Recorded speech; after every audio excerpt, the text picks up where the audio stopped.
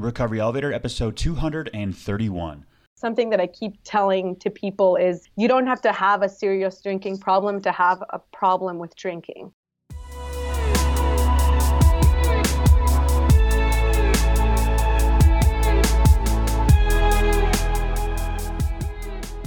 Welcome to the Recovery Elevator podcast. My name is Paul Churchill. Thank you so much for joining us. On today's podcast, we've got Odette. She's 30 years old, from San Diego, and has been alcohol-free since December 18th, 2018. So everyone who has the courage to come on this podcast has an incredible story to tell, shares profound and insightful strategies. But guys, this one is special.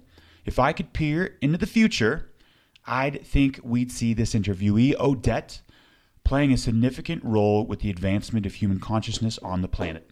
Hell, she's already doing it. Big beings get started early, and she's rocking it. In this interview, we talk about trust, knowledge versus willpower. We talk about what is recovery. She shares her thoughts on relapse.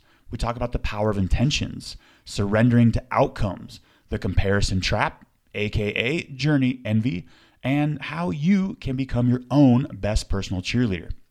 I'm not sure if y'all knew, kidding, there's a Recovery Elevator retreat next month, August 14th to the 18th, in one of the most beautiful places on the planet in Bozeman, Montana, and we've got a couple spots left. Guys, if you find yourself struggling to make that final push into an alcohol-free life, hoping to build that in-person community, then this is where it's going to happen. What is this retreat going to be like? I can tell you with one word: fun. Go to recoveryelevator.com for full details and to register. Thinking about attending one of these retreats or a sober travel trip is scary. My advice: listen to the body and not the mind. The book, Alcohol is Shit. I know I mentioned it was going to come out mid-July, end of July, early August, mid-August. Well, this is the biggest project of my life, and I don't want to rush it. There's some strategy with this launch. I've got the retreat in August. I don't want to completely blow the circuits, overload my plate, launch a book, and put on the yearly Recovery Elevator retreat. So I'm thinking about launching it end of August or mid-September. Or here's another idea. Actually, my mom had this idea. She goes, "Hey, Paul, how do you feel about releasing it September 7th? You know what that date is, right?" I was like, "Yeah, Mom, I do. That's my 5-year sobriety date." So that might be the date, and I'll let you know. And before we get any further, let's hear from Team Badass Cafe RE. The 3 most important lessons I've learned while quitting drinking are: we can't do this alone, we need accountability, and a supportive community is key.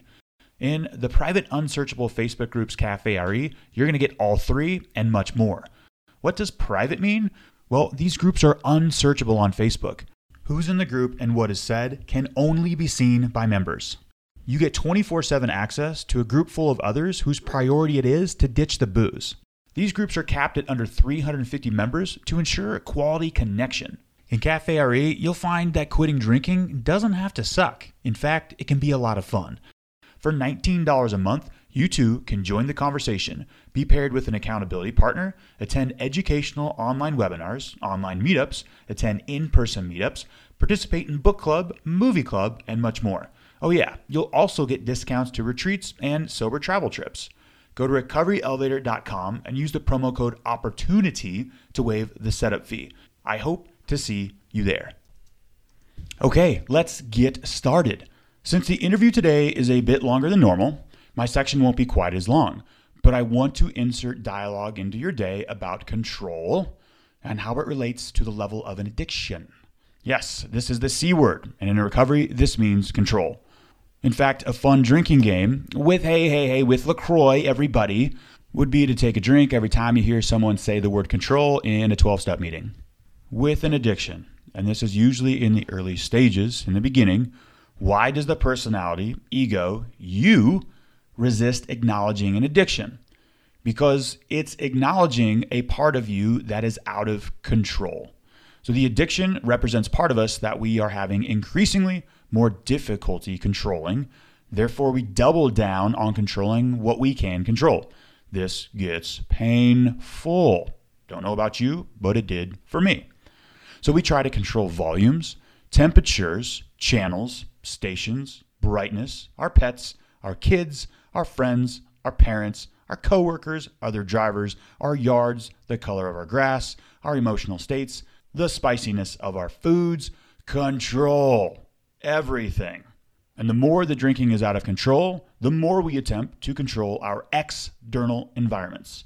This is the main driver of why control is such an important concept to deepen with and to become aware on the level of control we are placing on the external environment. Now we are left with two choices: to let that part remain out of control or do something about it. So again, option one, do nothing. That gets ugly, and that's not what this podcast is about, so we're not going to cover option one. Option two, this is where you come in: saddle up.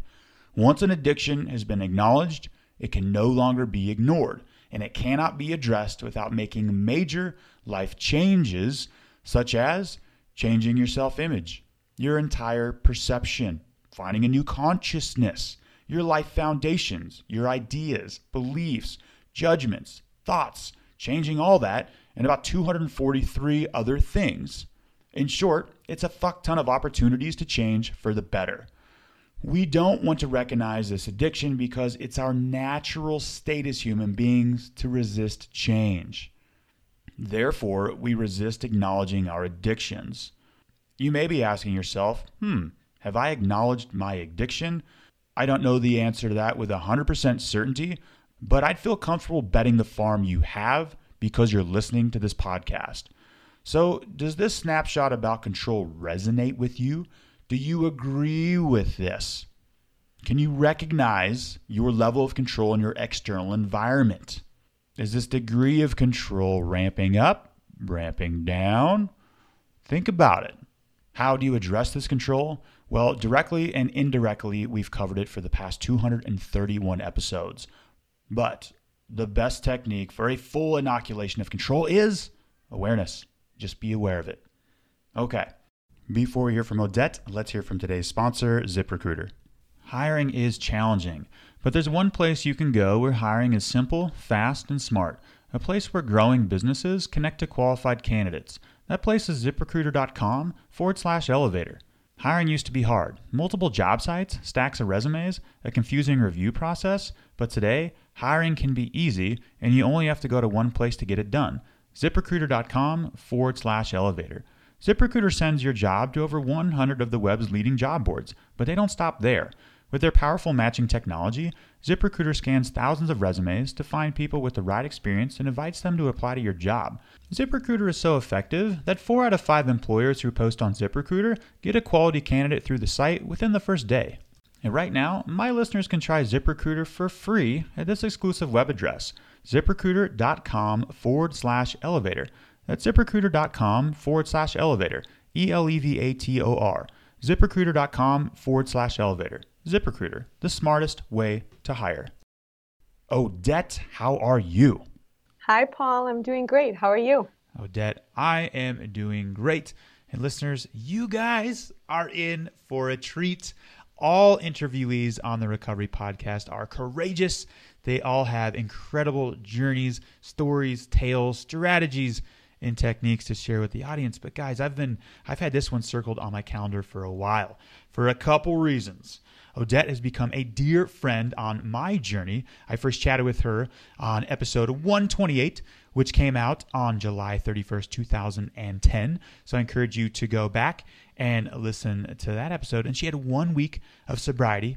And also today, Odette hit a pretty big milestone, a damn big milestone of 6 months.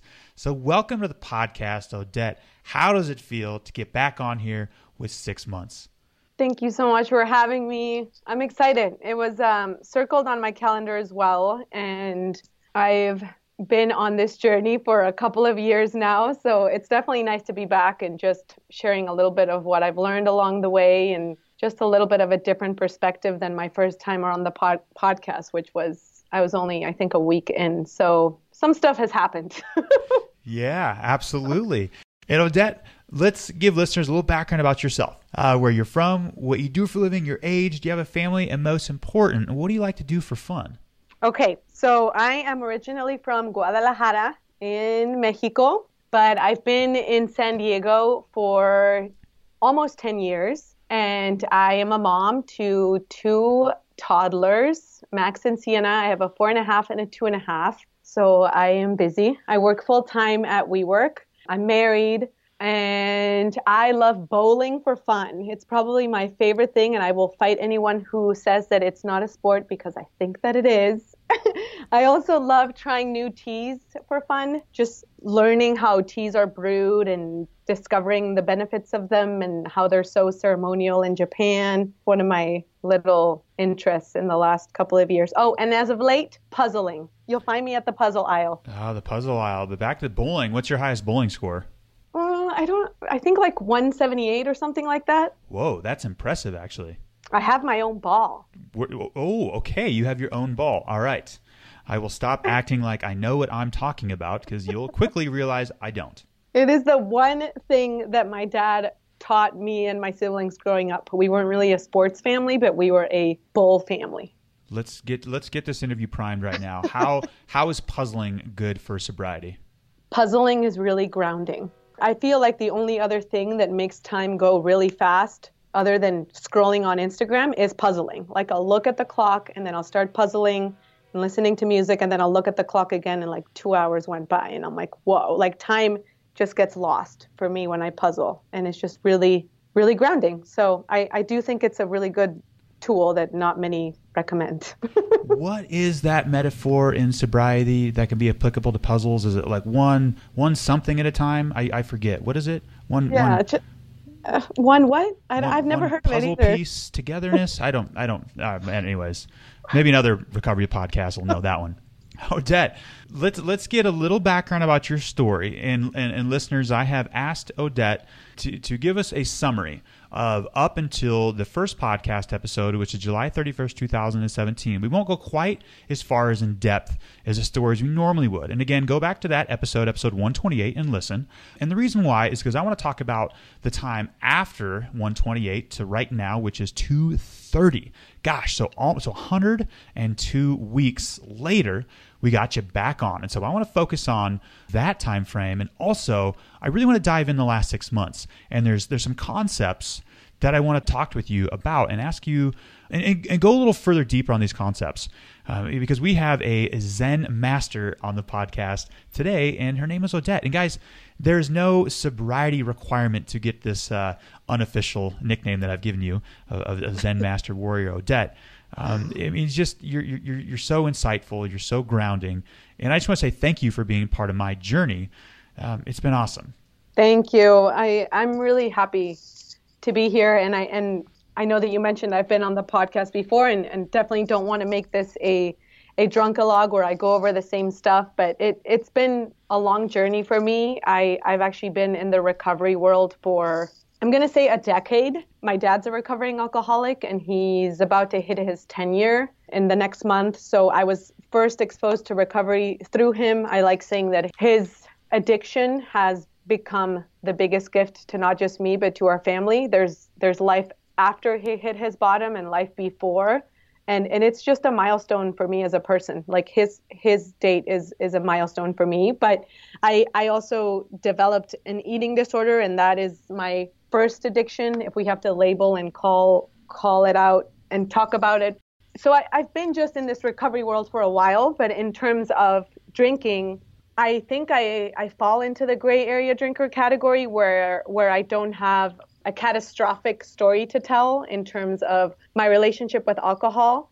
I definitely want to point out that there was a progression that I started noticing, and the progression just started really gaining momentum. And that's when I found myself on my podcast application, Googling, am I an alcoholic? Or searching, am I an alcoholic? And Recovery Elevator popped up. So it's been a journey for me, really trying to figure out if I belong here, if I don't belong here, what am I doing? Do I really have a problem with alcohol? But I think what really changed things for me was something that I keep telling to people is you don't have to have a serious drinking problem to have a problem with drinking. I definitely know that I had a problem with drinking. Yeah, quick question. So with the eating disorder, was that something you felt like you had under control and then the drinking showed up? Or were you grappling with both at the same time? I wasn't. When I started drinking more, I definitely was in control of my eating disorder and had been in recovery for probably 2 years. I went into treatment in 2013. I went to rehab for an eating disorder. And then I came out of treatment and I didn't drink much. I wasn't much of a drinker. And I know I've mentioned this on the other interview, but it's because caloric intake is something that us with eating disorders are really obsessive about. Okay. So I know that the trackers, and for people who exclusively struggle with alcohol, you say, how many calories have you saved? Like, I could tell you that number without having to look at the tracker, because something that people with eating disorders become an expert on is knowing calories in everything, and you become a little math expert in your head. So I gave myself permission to drink once I gave myself permission to eat again, because I wasn't giving myself that permission either. And I had it under control, and I didn't want to do the research, and I didn't want to pay attention to the research, but data is data, and data shows that I'm going to have to fact check myself, but more than half of the women who recover from an eating disorder go then to become alcoholics. And it's really sad. It becomes a cross addiction issue. I'm also, like I've mentioned, a child of an alcoholic, which already puts me at a disadvantage as well. So like I said, I just was in denial of data that is just there and facts that are just there, that I just was already, quote unquote, at a disadvantage in many ways. So I started noticing my progression, and my eating was fine, but I started noticing that I was using alcohol as that warm blanket that I used to have my eating disorder be. So it just became a thing where it just felt very similar. I was like, I've done this before. Well, that brings me to a question I want to interject with right now. And so that stat, it's staggering high that over 50% of women who struggle with an eating disorder then become addicted to alcohol, which for me is addiction whack-a-mole. That represents when the core disconnection internally hasn't been addressed, and we replace the eating disorder with another addiction. And in this case, we're chatting about alcohol. What's your thought on addiction whack-a-mole and the progression? Is it something that just the addiction showed up in a different area of your life? Yeah, so I want to just address and something that I really have on my heart and want to make sure we talk about on the interview, if I can kind of wrap it into this, is that we have to be ambassadors of being graceful to ourselves and to others on this, because I think addiction whack-a-mole is a thing, not just for people who have multiple addictions, but it's real. So I encourage everyone to just accept it almost as a stepping stone in our journeys. It doesn't mean that it has to be awful and that you have to have a cross addiction or addiction whack-a-mole, but I think it's very normal and it's not talked about. But I think our brains are like, okay, you have this under control. Now what else can I hold on to? How else can I cope? And it's just part of being human. It's really hard to face feelings and to face life like head on. So I think our brains are really smart, and they're just like, okay, we're not doing this anymore. Now what can we experiment with? And I think that's what happened to me. Sure, there's a direction we don't want to go. I'm glad I didn't remove alcohol, then start smoking crack. But yeah, I definitely experienced the addiction whack-a-mole, but each addiction afterward was more manageable, and I was able to use the tools, the techniques I used to beat alcohol or to work with alcohol for the next one. Coffee, nicotine, things like that, ADD meds. I love the ambassadors of compassionate curiosity, or however you said that. I'm loving it. Yeah, keep going.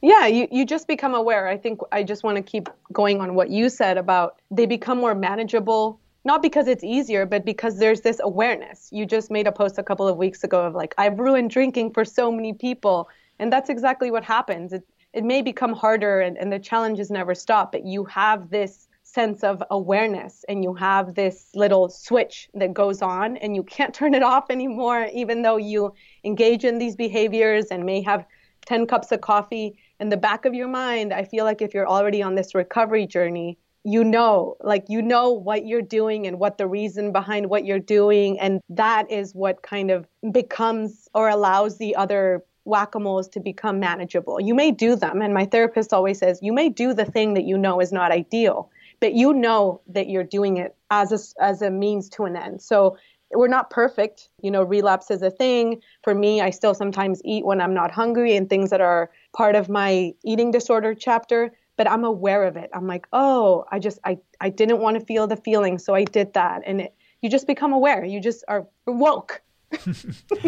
At the meditation retreat I attended, the leader said you could take the 100 best medicines in the West, 100 best medicines from the East, combine them, and you still wouldn't have the power of awareness. So I love how you said that, simply being aware of what's going on. And that goes hand in hand with intentions, right? So the awareness is when alcohol is ruined. And that's when the intention has been heard by the universe. Both the subconscious, the conscious mind are operating in concert. And that's when some of those activities, like you said, you can still do them, but we're not going to get the same pleasure as we had before.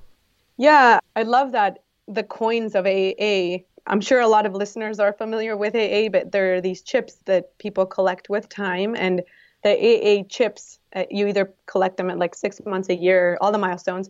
On the back of the chip, there's this like saying, I think it says like, thy true to yourself, or thy something about being true to yourself. And I think that's what it's become for me. That's the compass that I have internally. When I knew that I was drinking for the wrong reasons, it felt like self-betrayal in a way. And that's where it gets tricky. That's where I want to really promote the being ambassadors of kindness and of grace, because I think recovery has this tendency of having this expectation of once you choose recovery, you have to have this perfect journey just because you're choosing recovery or sobriety.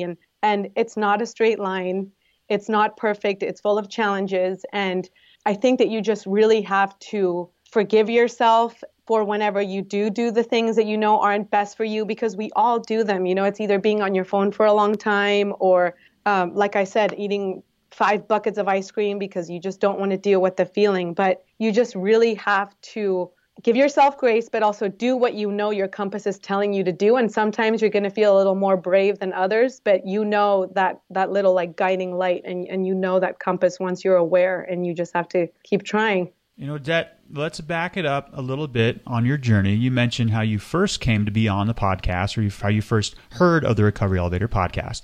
So we get you on, we do an interview. And again, that was July 31st, 2017. Walk us through those 2 years. I mean, you had 1 week of sobriety then. You have 6 months now. And so you drank. And that was part of your story. Relapse was a huge part of my story. And I remember seeing a post from you where you're like, hey guys, alcohol is not this like blatant issue in my life. The external damages aren't there yet. And I remember that was a difficult time for you to wrap your head around, like, do I quit? Do I not quit? And I know a lot of listeners struggle with this at times. They'll say, you know what, like, I'm not finding much traction quitting, but I'm also not seeing like blatant damages in my external life. Talk to us about that time in your journey. Yeah, I struggled a lot because I'm a binary person, and I know a lot of us in recovery are. The gray area, not just with drinking, but the gray area of life is something that's a big lesson for me, you know, the journey. And I love fitting in boxes, and I love labeling myself. And it's something that in the last 6 months, I've really been trying to detach from labels and roles and what defines me as myself. So I was stuck for a while there on my journey and trying to decipher whether or not I was an alcoholic or not. And I know there's a lot of different feedback around this word, but I was trying to check off the boxes. Like, okay, alcoholics, these are the boxes. Non-alcoholics, these are the boxes. I still don't know where I fit even to this day, but I had to start asking myself different questions instead of just the question of, do I belong here? And I'm an alcoholic, because I didn't know if I belonged in Cafe RE, that I've been a member for 2 years. I didn't know if I belonged in AA.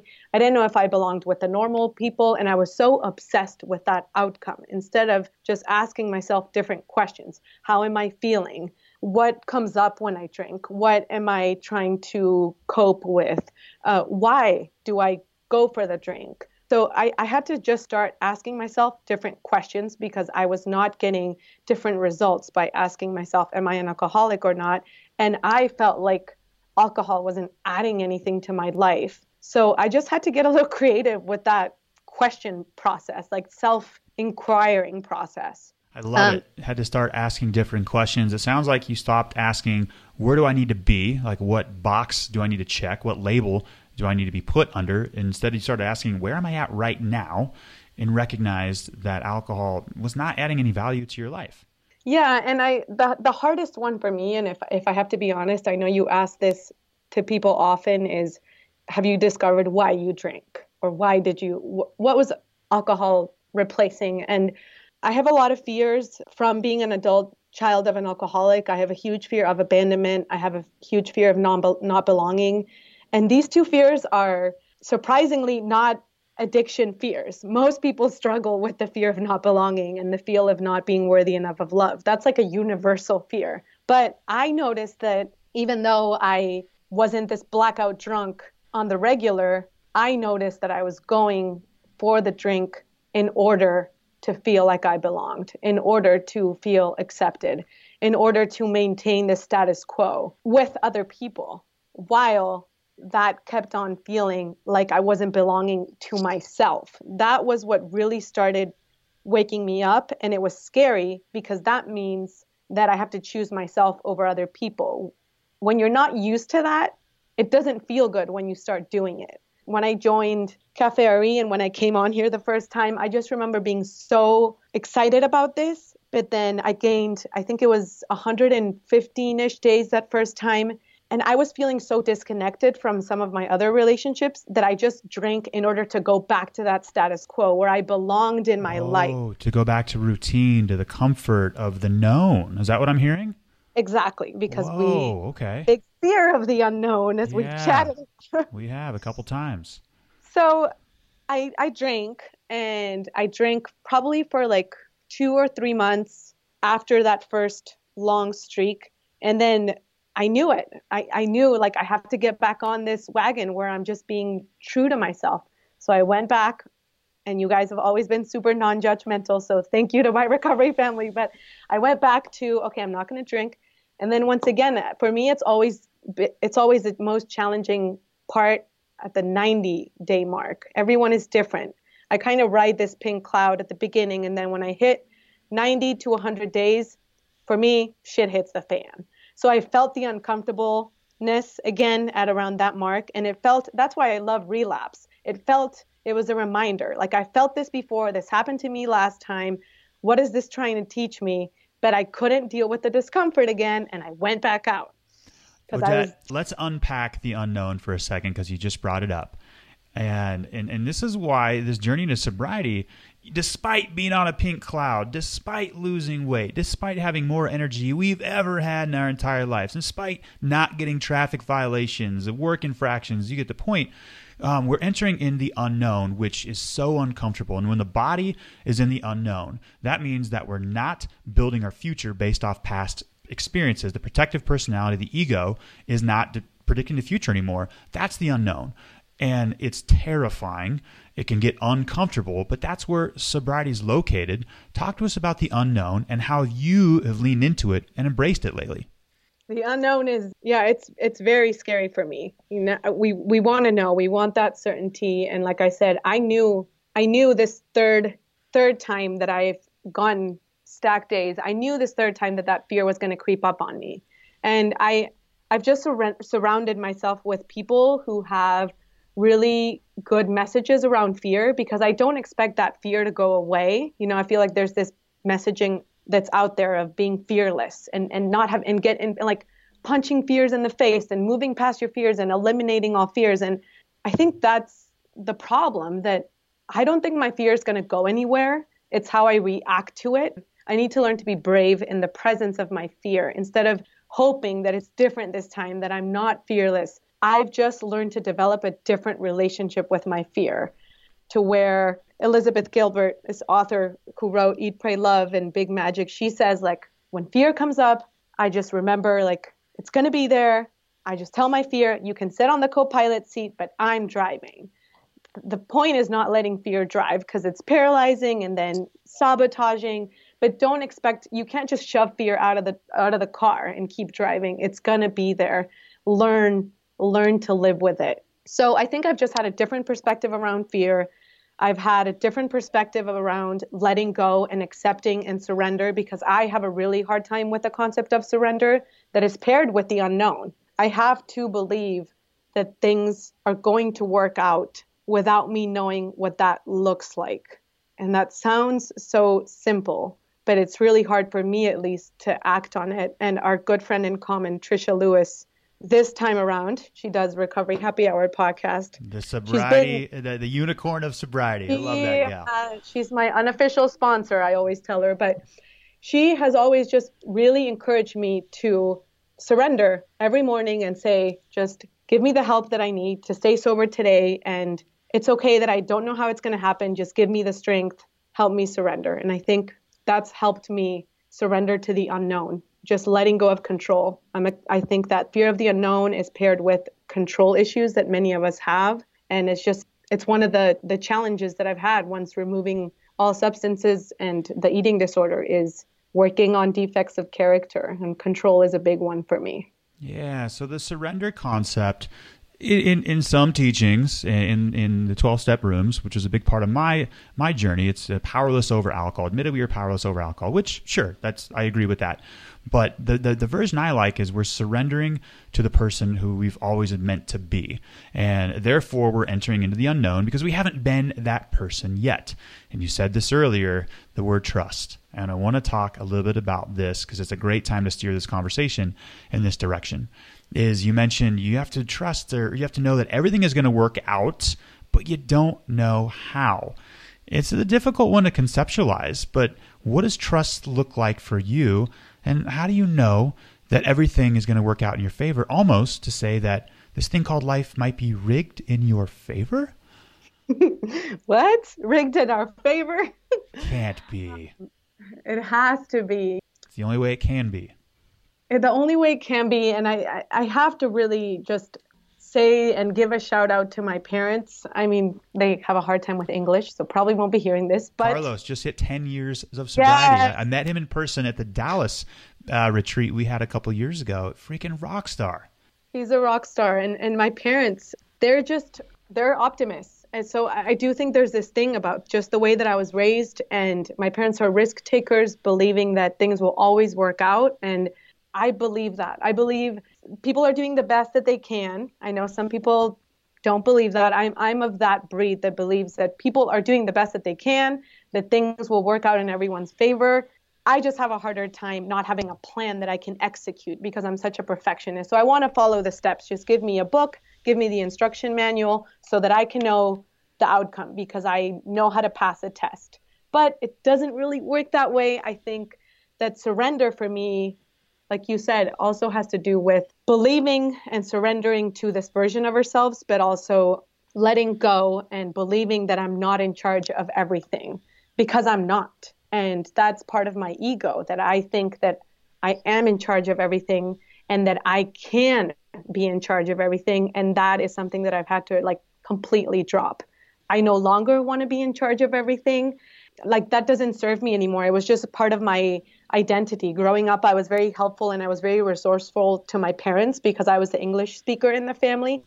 So I just adopted that identity that I could take on everything. And I don't, I'm just a little blip in the universe. And I just believe that I want to live in a world where I just believe that things are going to work out. I can't just be living every day thinking that the world is out to get me. I don't think that's the way to enjoy it. Yeah, so the concept of trust piggybacks off another concept, and that's that knowledge alone is not enough on this journey. And many of us, when we first begin this alcohol-free lifestyle with a hunger, we pull every self-help book off the shelf. I know I read 15 or 20 recovery books before I've read them all, not all of them, but I've read a ton. And then I'm like, okay, I'm informed, I'm armed with all the knowledge, the tips and techniques to get sober. And then 2.5 years later, I was drinking and I was struggling big time. And that's where this concept of trust comes in, because knowledge alone, I feel it's substantial in the beginning, but knowledge piggybacks, it's coupled with willpower.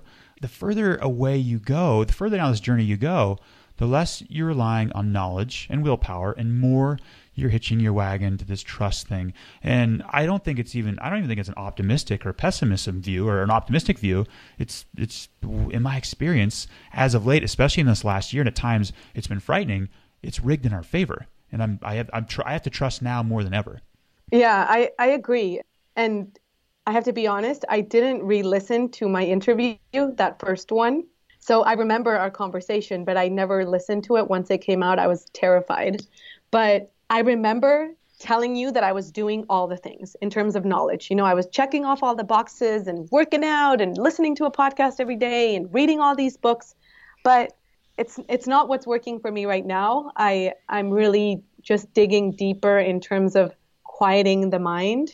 There's a lot of chatter, and I think that what has kept me in it in a different way this time is that I've just been really trying to tune in with myself and not trying to have all of these external factors like knowledge and books and other people propel me forward. I do feel like that it has to do with this deeper connection with myself and finding stillness and really connecting with my intuition. And that really has nothing to do with anything external like books or knowledge. Like, it is useful and I agree with you, but at the same time, it's not what I'm trusting to bring me out on the other side. Let's talk about the concept of internal versus external. So when I first started, the bulk of my recovery portfolio was external. I would go for runs. I would drive places, meet with other people on this journey. I ate external food that was good for me.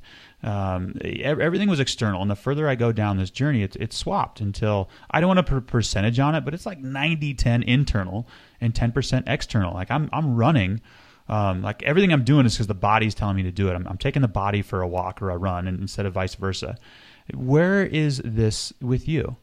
Yeah, I think we're on similar. I don't know if I'm at the 90-10 as you, Mr. Sensei Paul, but I definitely think that it's shifting for me to where I'm starting to really discover a lot of things. And for me, a lot of it is actually linked with my eating disorder because I did not have a connection with my body at all.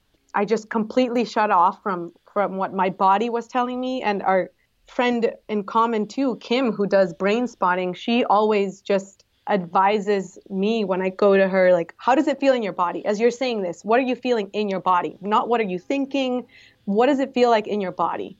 So for me, the focus has been internal and it has been really physical in the sense of like, it's uncomfortable, but does my breathing get harder? Does my stomach hurt? Do I get a knot in my stomach? Do I feel like I want to cry all of a sudden? And those things are really easy to shut down from when you have a list of things to follow. When you wake up and you're like, okay, I need to go for a run, then I need to do this. It's so easy to disconnect from that source that is so ironically so close to us, which is our body. But I'm also really trying to just follow those signs that are more physical instead of the thought. Yeah, absolutely. And that gal Kim, she's going to be doing brain spotting workshops at the retreat this upcoming August. And Odette, you're going to be helping out. I'm excited. I cannot wait for this retreat. Talk to us about how fun it is to meet up with others at these events. I know you keep calling it retreat, but we all keep calling it sober camp. We're like counting down for sober camp. It's just a big party where we laugh and our cheeks hurt.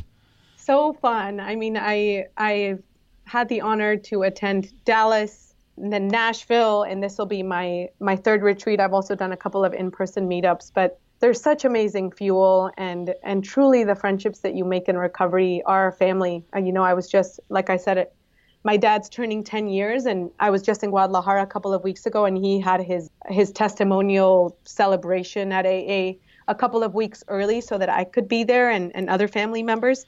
And all of his friends were like, it's like a club, all of his friends were like, this is the biggest gift.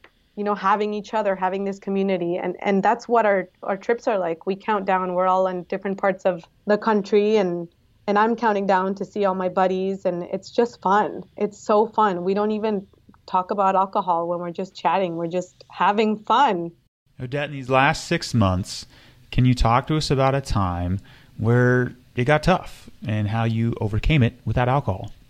Yeah, so I know I talk about, I'm very bubbly and I talk about being optimistic and trusting, but I truly believe that the last, maybe not 6 months, but probably 3 to 4 months have been extremely challenging for me in many ways, personally, in terms of all of these layers that are coming up. The further I go into this process, the more that I discover about myself. And when I look at myself in the mirror, I'm extremely grateful to see my reflection and I'm extremely accepting of myself.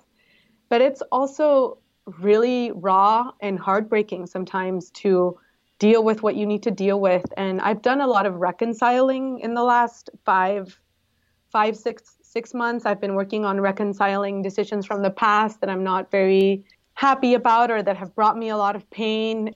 I'm not living in the past, but reconciling with what has brought me here has been hard because ultimately we are responsible for where we are standing at right this second. And that takes a lot of forgiving and reconciling and accepting. And I've had a lot of anger come up that I've been projecting, and my therapist, I know I've brought her up a couple times already, but I'm so grateful for her. She really checks me and checks my blind spots, but she's like, I think you're just mad at yourself. You need to go and give yourself a hug. You're just so mad at yourself. You need to reconcile. You need to forgive. Consciously, I'm choosing to move forward. Consciously, I choose to be in the present, but there's still this dissonance with my subconscious and a lot of the baggage that I'm still trying to unpack and forgive myself for. So it's been rough. It's been rough. And to be honest with you, I'm really happy that I've made it this far without relapsing in my eating disorder, and that I've made it this time around to 6 months without drinking, because it's been the hardest. It gets harder each time for me, but I'm also still standing, and I've discovered that I can do this without drinking and without relapsing in my eating disorder. So it feels good. Why do you think it gets harder? It gets harder. I don't know the exact answer, but I just read an article I shared with you and a couple of other people that Brené Brown wrote on her 23 years of sobriety. And she said, it's hard when you're just a turtle without a shell. When you're truly trying to live a life where you are not grabbing onto something external to comfort you, it feels really hard. But it also feels really good. So it's the yin to the yang. For every big pain and every big struggle comes this huge joy that's unveiled maybe in a completely different way.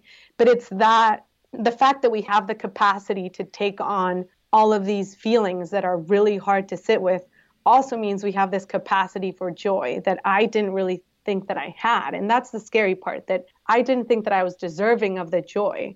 As much as we hate being in pain, for me, being in pain and in the drama was actually my comfort zone for a long time, instead of the joy being the comfort. Not that you need to have both, but it's interesting how foreign the joy was for me.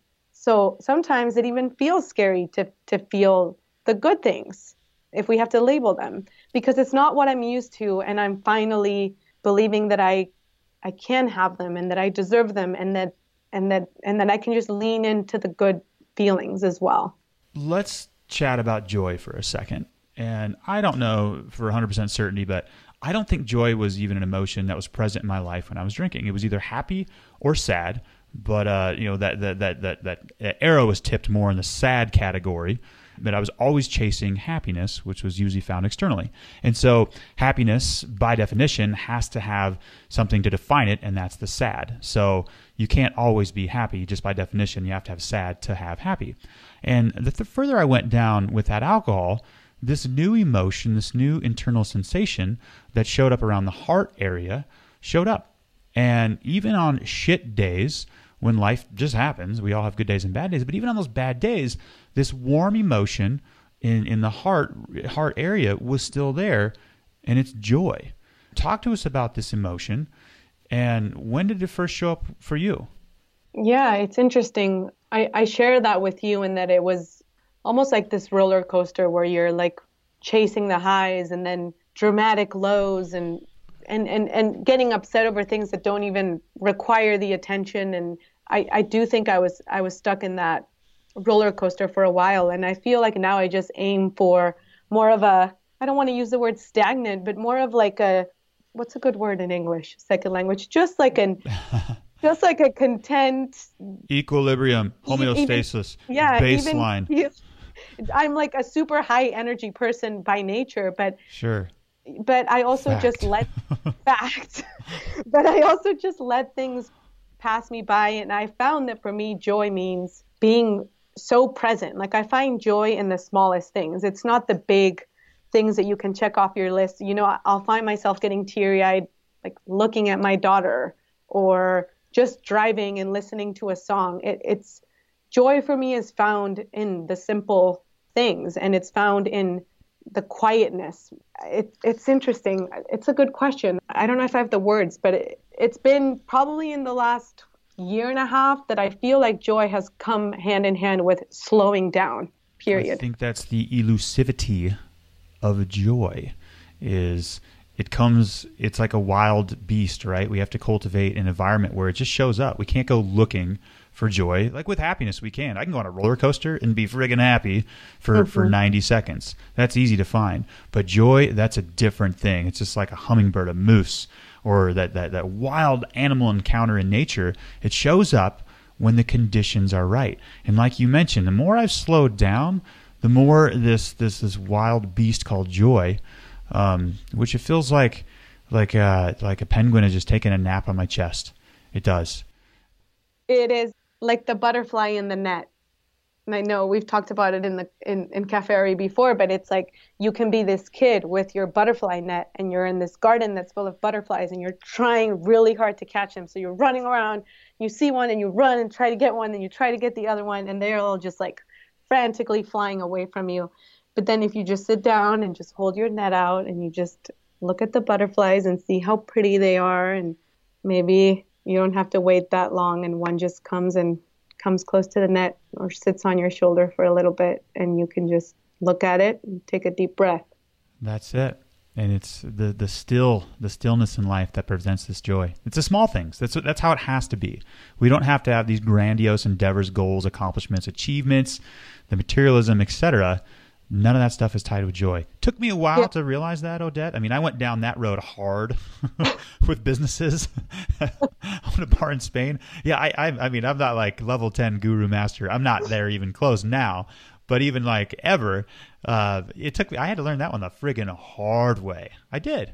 But I'm so thankful that I'm here. And you know what you're saying, I think a lot of it has been a shift too from the external to the internal.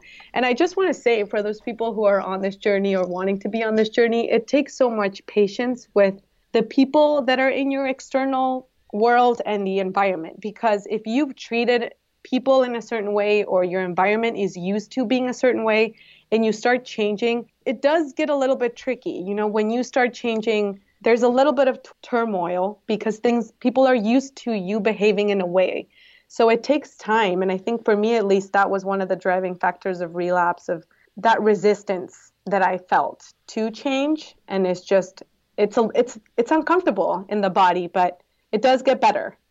Now, is there a concept at 6 months or a concept or a theme or a recovery approach tool, etc., that you're working with? For example, when I first started the podcast, I was about month 5 to 6, and burning the ships was a big one, and I did it in the format of an MP3 on iTunes. And now I'm exploring intentions and how when intention is set and both the conscious and the unconscious mind are on the same page with intention, this compassionate universe will always, without fail, deliver the result of your intention. It just won't happen the way we always like it or the way we can imagine. But that's something that I'm deepening with. What about you? What themes are you exploring at this moment in your recovery? Yeah, burning the ships. I did that too. Burned the ships on Facebook and then threw myself a 30-year-old birthday party with margaritas with the same people that's on my post. I love it. That was not my best strategy, but intention is a good one. I've really been going back to the outcome word. That's kind of been my approach, not being tied to an outcome. I know that the recovery outcome is sobriety and to stay sober one day at a time and to keep going. But outcomes in terms of my life, in terms of people's reactions, in terms of opportunities that may come my way, in terms of how things are going out at work, just external outcomes. I'm not tied to outcomes. And I do feel like I was at the beginning of the journey. You know, I was expecting this to get better, this to change, this door to open up, this door to close, this person to change around me. And that wasn't working for me. So just really the surrender to an outcome that I can't even imagine, but that I know, that I trust, that is what is the better outcome for me and what is being shaped in the process. You know, I don't know if that made sense, but just letting go of control. You know, I was very controlling in the first attempts and just not being in control while still taking action. Yeah, well, that's the same thing as trust earlier. If you're not tied to a specific outcome, Instead, you can trust whatever the outcome is, right? So there's people, when they quit drinking for a year, for example, you hear stories how they got a 6-figure income, the promotion, a job, like everything in the world just seems to be buttoned up, come together nice and tight. For others, at year one of sobriety, life is still unraveling. There are things in your life that you wish to hold on to, but they're going the opposite direction. And so that is an outcome that when we first quit drinking, that we don't expect, that we didn't necessarily ask for. But as we chatted earlier, we know that life is rigged in our favor. There's this underlying trust in the whole process, in the order of things, that outcome is still working in our favor, even though that's not what we would have picked at all. Does that resonate with you? Yeah. And also that a good one too, I'm glad you brought it up. An understanding and an acceptance that my story is nobody but my own. And I don't know if that makes sense, but I do tend to fall in that comparison trap, and I've gotten way better about it, I think, but I think it's something that many of us in recovery struggle with and in life, but comparing your journey to other people's, but this person, this happened at their 6-month mark, this happened at their year mark, and really accepting my story and my truth, and knowing that there is no other Odette and there is no other Paul, and that things may look very different for me than for the person sitting next to me, but I'm still being able to validate all my feelings. I'm still doing the best that I can. I'm still trusting that everything's going to work out, but tangibly it may look completely different, but just really staying on my lane. Always stay on your lane. Stay on your lane is like one of the best pieces of advice I've received. Like, so easy to get distracted, and it's so much easier to focus on what the other person's doing. And for me, going into that victim role of like, why didn't this happen when I deserved it? If I've been in recovery for this long, and it's just really staying one foot in front of the other on your lane without comparing yourself, and being honest with yourself. And I know listeners are curious, and so am I. Walk us through a day in your recovery. What does it look like from start to finish? So my days are busy, and I'm really trying to challenge that narrative. I do feel like a lot of my breakthroughs have come through doing less and staying still, but we get thrown out this idea that we have to be busy all the time, and that means we're productive. And I struggle with that personally. I've really learned to enjoy, to have slower days, but I do have jam-packed weekdays due to the fact that I work full-time. I have 2 kids. I'm married. It's busy. I'm an early riser. I wake up between 4:30 and 5. I really think that exercise is one of my biggest tools in my tool belt. I love running. I love doing a little video workout, anything that just kind of gets my blood going. I try to do that first thing in the morning.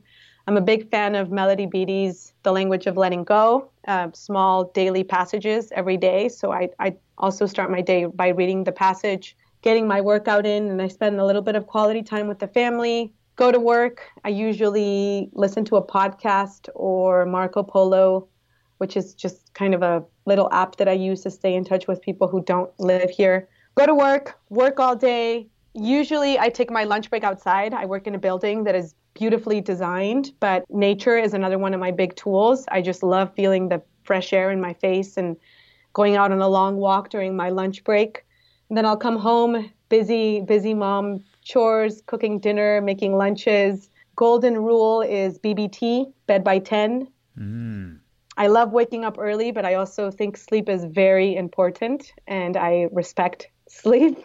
I'm at this point in my life where it's just busy, and it feels like a lot of routine things with the kids, and that's just the way that it is. So I try to be very intentional with the blocks of time that I have to myself. I love puzzling before bed and having some sleepy tea and maybe watching a little show, but weekends are way less structured, and that's what I've learned to enjoy most, where I don't have to be looking at the clock. I don't feel like I'm rushed. I can just slow down and have my coffee in the morning without having to change diapers and do everything in less than 20 minutes. So I'm actually really enjoying something that I was not able to enjoy years back, which is non-structure. For me, in my eating disorder, it's interesting. I fell under the category of anorexic-ish, and those people tend to love rules, thrive on structure, thrive on just checking off boxes. And that has been me for a long time. And something shifted. I find a lot of comfort in not having structure now. And that's been a big measure of progress in my recovery, something you can't really, it's not a tangible, but that's been a huge win for me, just allowing myself to surrender to the present moment. But yeah, I mean, it's just busy, Paul. It's a busy time, but try to always have fun. I think life's too short to not have dance parties in the kitchen. Camilo, Latin music. Camilo, yeah, love it. And listeners, I have a hunch. You mentioned Brene Brown earlier. With 23 years of sobriety, she's doing great work in this field. But I just have this like gut wisdom or this gut intuition that, Odette, you're so good at this, and I think later down the road in the future, and let's not attach any success to a future date or happiness, but Odette, I think you're gonna have a big place on the recovery stage. Let's just put it that way. And she has a phenomenal channel on Instagram called the Harmony Tribe, where it's just filled with uplifting, inspirational value bombs to piggyback off the 712 value bombs you've already dropped. And so just keep doing it. It's so awesome to watch your journey and be part of it. Thanks for allowing me to be part of it. Thank you, Paul. It is definitely it's on my bucket list, and it's definitely on my dream list to do some sort of work in the field. I'm working through a certification to help people with eating disorders. And I know I've helped with a couple of events with Cafe RE, and I love volunteering. I love event planning, and I love just serving this community. It's important to me. It's very important to me, and it matters, and it helps me. It helps me stay in recovery. It helps me stay aligned with my intention and my purpose. So whatever the outcome looks like, I'd love to keep just being in it. So thank you so much for letting me share. Love it. Dad, I got two questions before we depart. In regards to sobriety, what's the best advice you've ever received? Oh, gosh. And the next one is, what parting piece of guidance? Oh, and then you know how we close it out. You might be an alcoholic gift line. So three items, ready, go. So the best advice I've ever received is you can't do this alone, which I think I said this in my first one, but I want to attach what I think was very useful for me. I already know I can't do this alone. You can't do this alone, but you have to be your own cheerleader.